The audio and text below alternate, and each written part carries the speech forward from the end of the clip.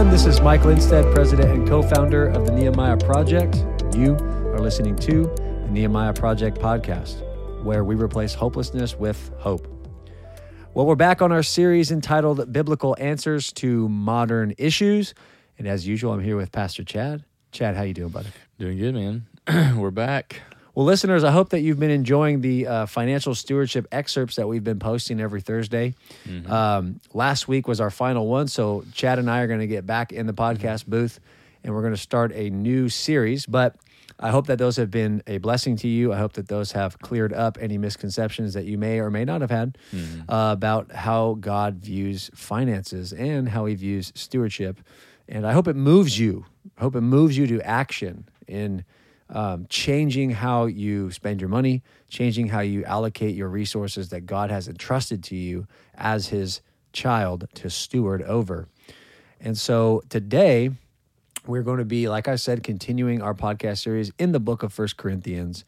And today we are coming out of a section that Paul has just finished that was concerning this idea of Christian liberty. We called it operating in the gray areas. That was specifically how do we address scenarios in which the Bible doesn't explicitly speak to. And we talked a lot about how, you learn principles in your training manual, quote unquote. Yeah. And then, you got to take those principles into the battlefield, right? And I used the example of Jocko Willink, the great Navy SEAL, who said basically exactly what I had just said. That's where I got it from. During his training in the SEALs, he learned principles that he could then apply in the war arena, and war throws a lot of uncertainties at you. And so you're able to take what you learn as you, Christian, read your scriptures and understand your scriptures and then apply them in those gray areas. Paul's coming out of that now in some ways. He's making a digression, as is so typical in the book of 1 Corinthians, where he takes the main principle and he digresses and applies those principles to other areas of life. And he's moving into a section now that will really be comprised of chapter 11 all the way through almost the end of chapter 14, and it has to do with worship in the church. That is the main heading for the next couple of chapters. Specifically today in our section, we're going to be looking at gender roles. Yeah. We're going to be looking at the God of order and how he has ordered men and women to act in a particular way within the creation.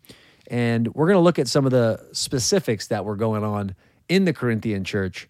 Some of the things that have just been threads throughout the whole letter, Chad, have been the Corinthians' obvious root of pride that they had that was running through the church and really causing these factions to grow or divisions between classes, right? Yeah. We had the upper class and the lower class, and there were some challenges there really to get these people to unite.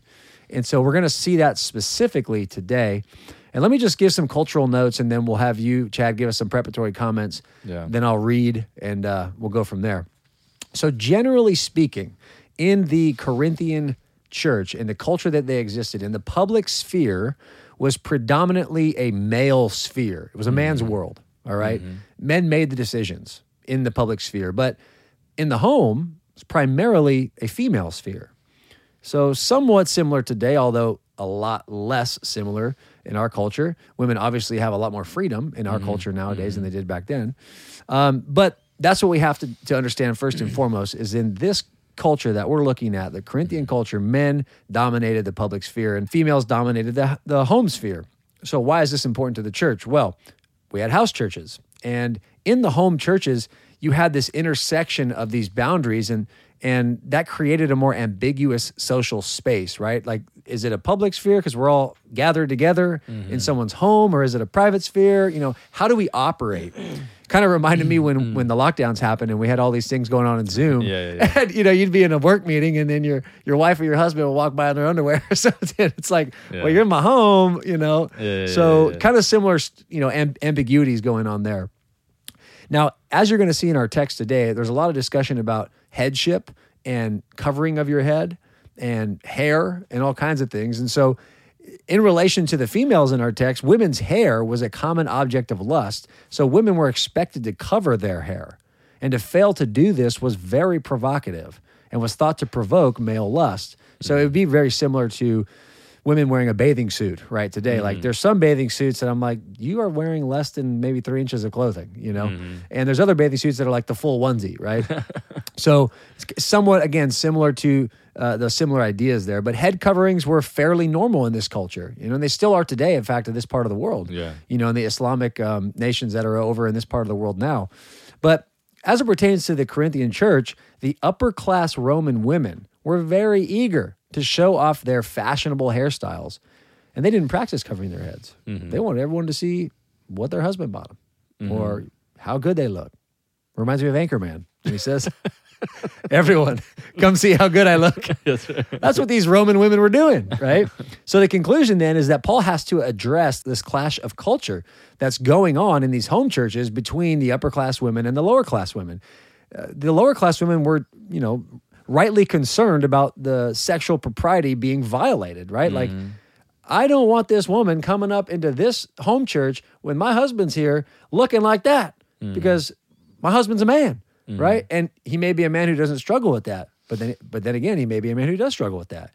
And the church is not supposed to be a place where we're tempting one another, right? Right.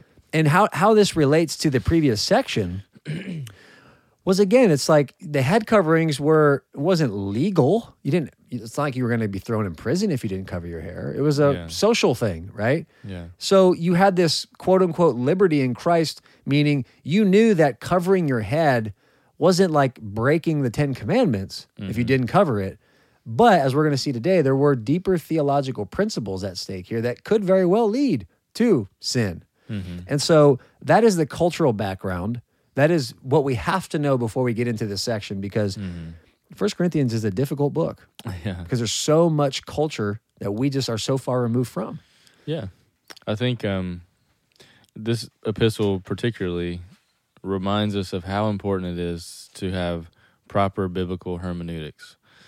Because in order to understand the authorial intent, understand like what's actually being said here and the principles to draw, you have to understand the context, the culture, who it's being spoken to, why it's being spoken to them, or you can completely miss the point of this. If you read this section of 1 Corinthians on the surface without any of that work or any of that study, you could completely miss the point of it, and you could take it out of context. You could become very legalistic with some of these things that is not the intention of this and not really applicable to us, and miss the principles that are underneath it. Yeah. And what we're seeing here is Paul, he's really doing what we're tasked to do as Christians in our own cultures. He's addressing the culture with the underlying doctrines of Scripture and how that should play out in that particular space, which is the same thing that we should do as well with our own culture, which we'll talk about today. How do these biblical principles that are underpinning what Paul is calling out the people in this culture to be doing, how does that universal principle come across and now apply to us in our current culture, in our current day and age? Yeah. And so we have to read this with that culture in mind. Yeah. There's a couple of doctrines that are stated within this text. Number one, God's holiness, his set-apartness, his nature as far as it pertains to being a God of order, a God of authority, and then also complementarianism. So men and women are complementary in their roles. They're equal in their value before God. And so that would be different than egalitarianism. Which is, it's equal in both. Right. So Paul is a complementarian. He is not an egalitarian.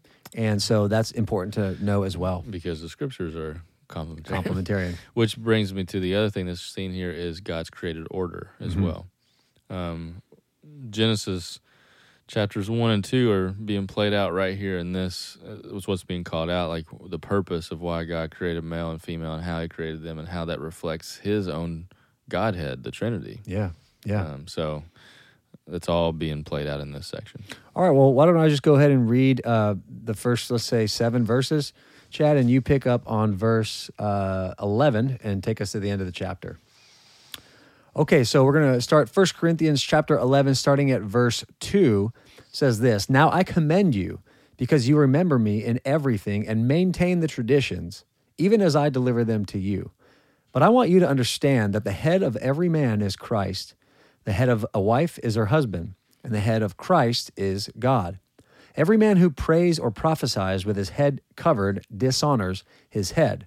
But every wife who prays or prophesies with her head uncovered dishonors her head, since it is the same as if her head were shaven. For if a wife will not cover her head, then she should cut her hair short. But since it is disgraceful for a wife to cut her hair or shave her head, let her cover her head. For a man ought not to cover his head, since he is the image and glory of God. But woman is the glory of man. For man was not made from woman, but woman from man. Neither was man created for woman, but woman for man. This is why a wife ought to have a symbol of authority on her head because of the angels. Nevertheless, in the Lord, woman is not independent of a man, nor a man of woman. For as woman was made from man, so man is now born of woman, and all things are from God. Judge for yourselves. Is it proper for a wife to pray to God with her head uncovered? Does not nature itself teach you that if a man wears long hair, it is a disgrace for him? But if a woman has long hair, it is her glory? For her hair is given to her for a covering. If anyone is inclined to be contentious, we have no such practice, nor do the churches of God. Okay, so that is this section, and as I'm sure, listener, you may be thinking, man, that would be hard to understand if we didn't understand the culture that it was within. Right. Because it's so far removed from our culture. But with the grace of God and the teaching of the Holy Spirit, I think we'll be able to make a crack at it here, Chad. Mm-hmm. So, first of all, Paul is using a bit of a word play with the word head here in the first 6 verses. He literally refers to one's physical head in verses 4 through 6, but beginning, he starts with the symbol of authority, which is in verse 3. And that's what we're going to start with. He says, but I want you to understand that the head of every man is Christ. The head of a wife is her husband, and the head of Christ is God. This would be known as the doctrine of headship. Yeah. And that is literally just referring to who is in authority over who, right? This is not even beginning to discuss equality, because obviously Christ and God, they're the same. They're equal, right? But Christ himself says he submits to the will of Father so that he can express the Father to the world. He said to Philip, if you've seen me, you have seen the Father. Right. And so Christ had to submit to the Father in order to express the Father. Right. So let that be known at the outset. We're not talking about equality. We're talking about complementarianism. And this headship idea refers to who is in authority over who. So remember that in a culture, a woman was expected to cover her head so that she would not be sexually provocative. So this head covering would symbolize that this woman belongs to a man. There's a man at home, right? Hopefully it's her husband, but regardless, there's a man who has authority over her, okay? It would be similar to like a wedding ring. If I go out in public without my wife and I have my wedding ring on, that lets every single person know that I belong to my wife. So similar, but not one-to-one comparison. Right.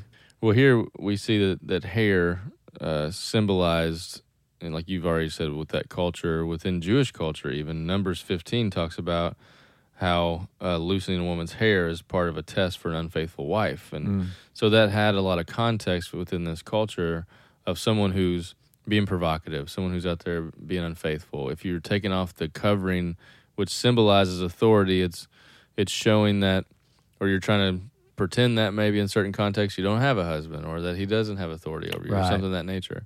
Similar comparison could be a wife taking her wedding ring off, going out with her friends, dressed provocatively at a bar, dancing with some other guys, like with no symbol that she has a husband, in that sort of way. Yeah, it's kind of viewed as rebellious. Yeah, absolutely. Or that there's something wrong, and maybe there was legitimate things wrong there. Maybe there was some women who were being unfaithful to their husbands, right? It's not just a symbol, but a lot of times that was the way of attraction in this culture. It seems silly to us to think of just the head being uncovered being provocative to men, but in a culture where women were fully covered all the way down to their feet, if their head was uncovered and their hair was all dressed up nice, it would be provocative. Yeah. Obviously, we don't live in that type of culture, so that's why we have to understand what this culture is to make that same principle. Yeah. So what would be the significance of someone not using a head covering or using a head covering? Because that's what Paul gets into now in verses 4-6. He says, but every man who prays or prophesies with his head covered dishonors his head. But every wife who prays or prophesies with her head uncovered dishonors her head, since it is the same as if her head were shaven. And then he goes on to talk about her cutting her hair short or not cutting her hair short. But this is the key to understanding verses 4-6. And it's stated in verses 7 and following. Verse 7 says, for a man ought not to cover his head, since or because he is the image and glory of God. But woman is the glory of man. Right. This points back to the creation story. Yes. This points back even just to verse 3, right? How the head of every man is Christ, right?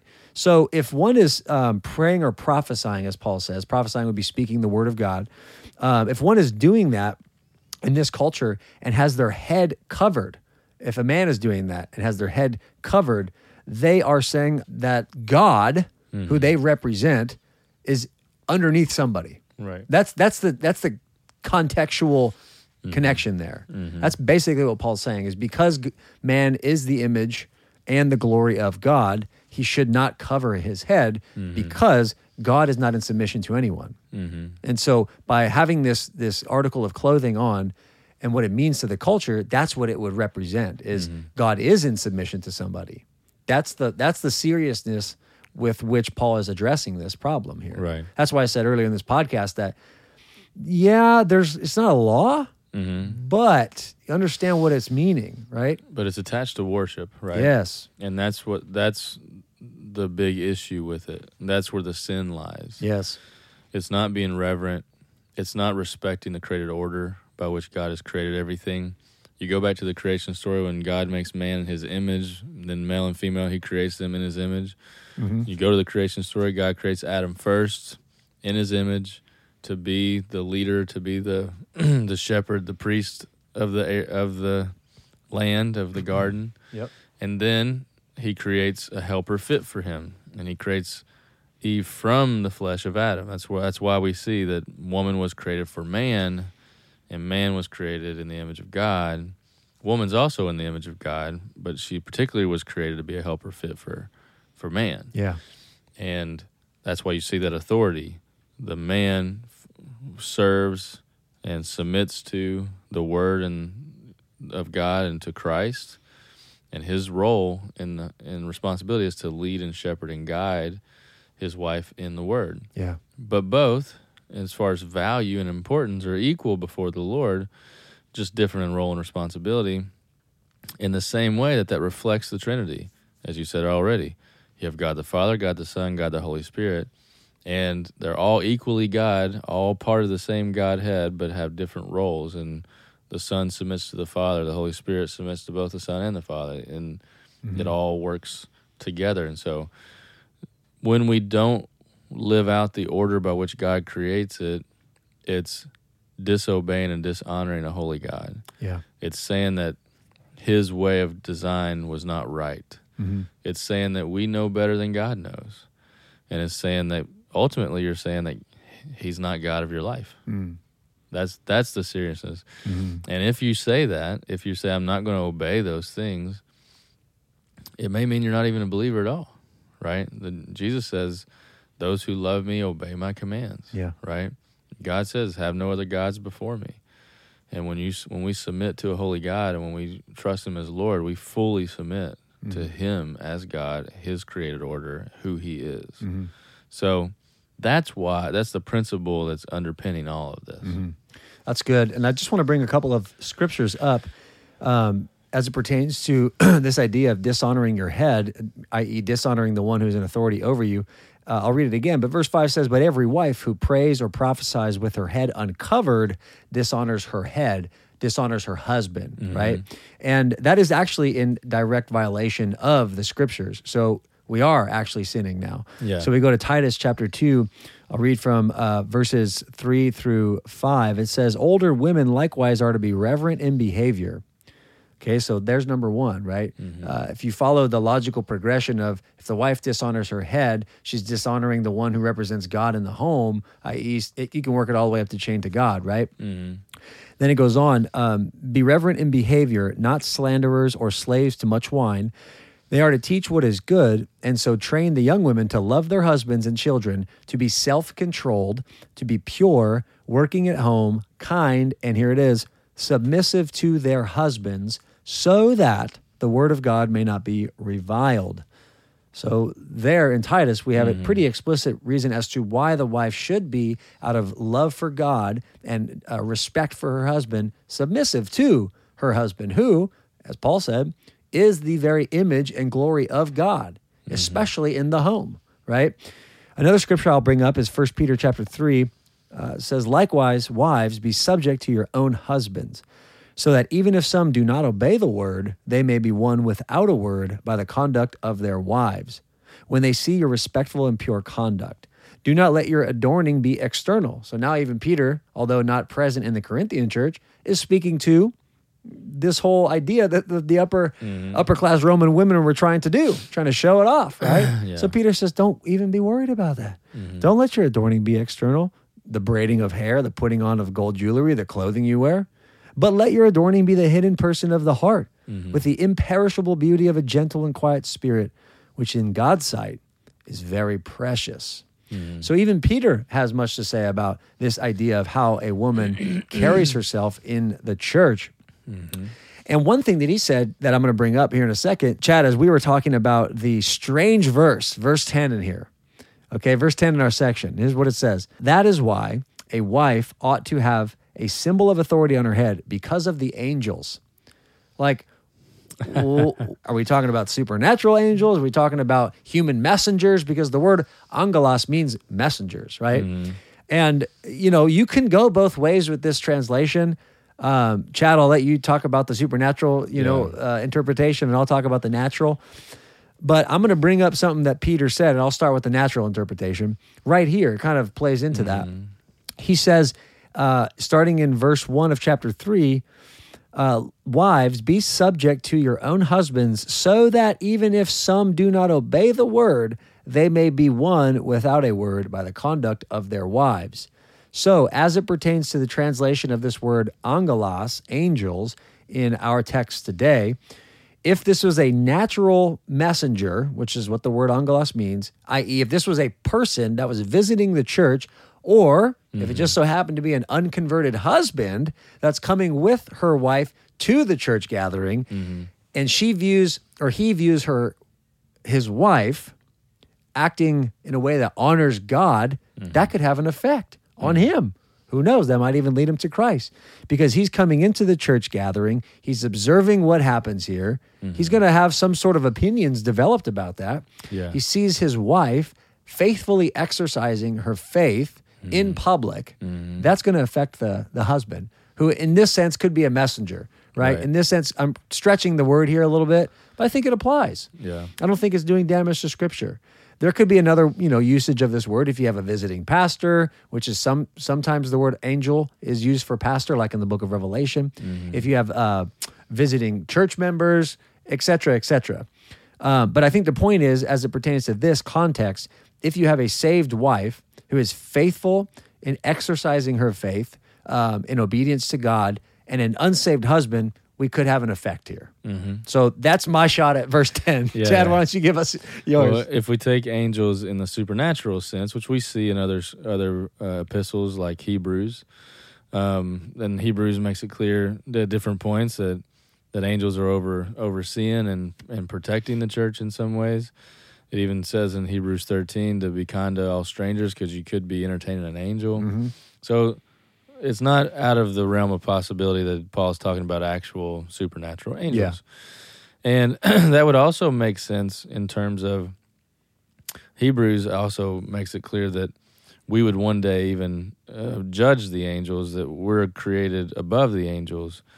And the angels were at the point of creation, and they were created to fully devote and worship a holy God. And you made this point, Mike, earlier that I forget what scripture it says, but that they long to see the grace that we Yeah, see. 1 Peter.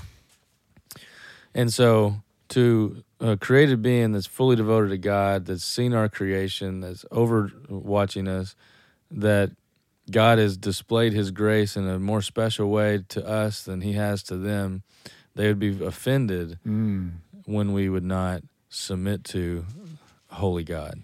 Yeah, and Paul said at the end of chapter 10, he says, give no offense to Jews or to Greeks or to the church of God, and I'll add to the angels, right? Yeah, right. If we're going to go with that interpretation, which Yeah. again, I think it's a fine interpretation. You know what just Right. popped into my head, Chad, was Genesis chapter 6, verses 1 through 4, where the angels saw the women on earth and came down and cohabitated, and they made the men of renown.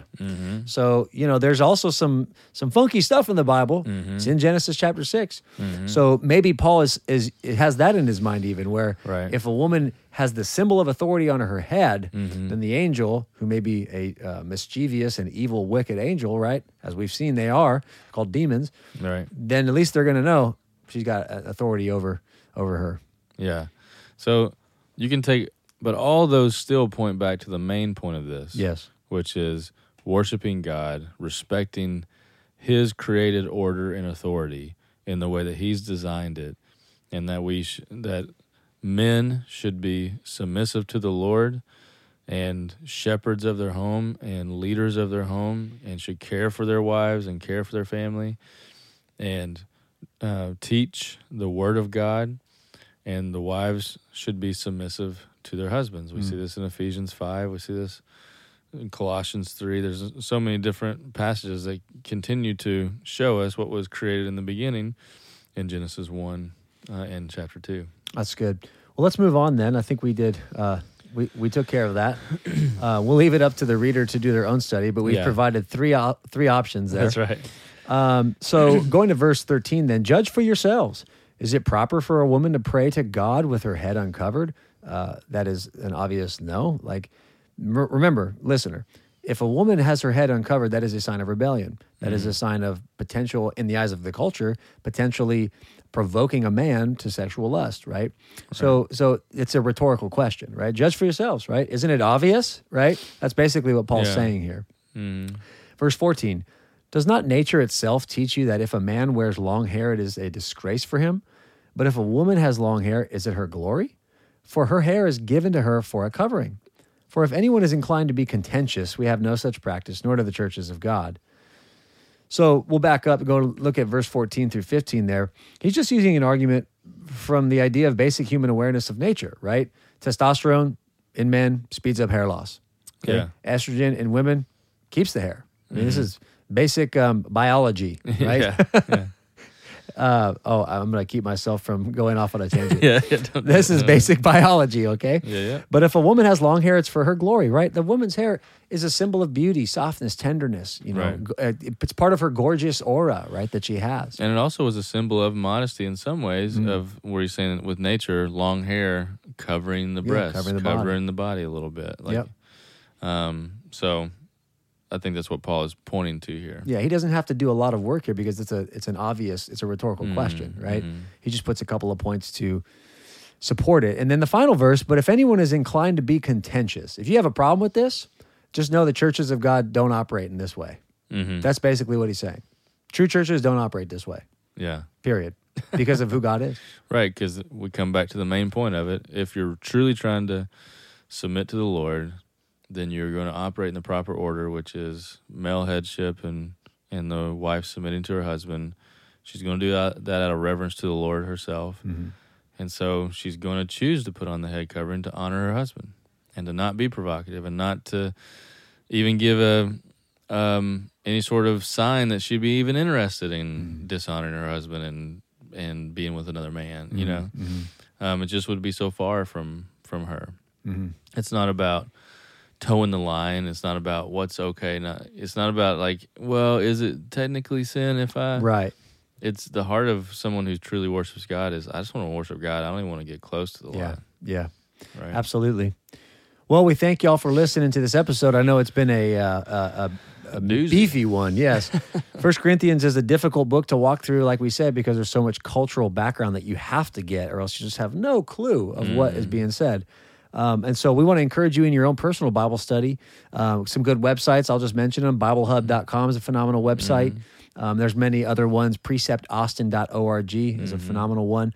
But we want to encourage you to do your own Bible study, to understand that it's like mining for gold. Yeah. It's energy intensive. It takes a lot of energy to extract the meaning of the text that it has. There's one meaning to the text. Yeah.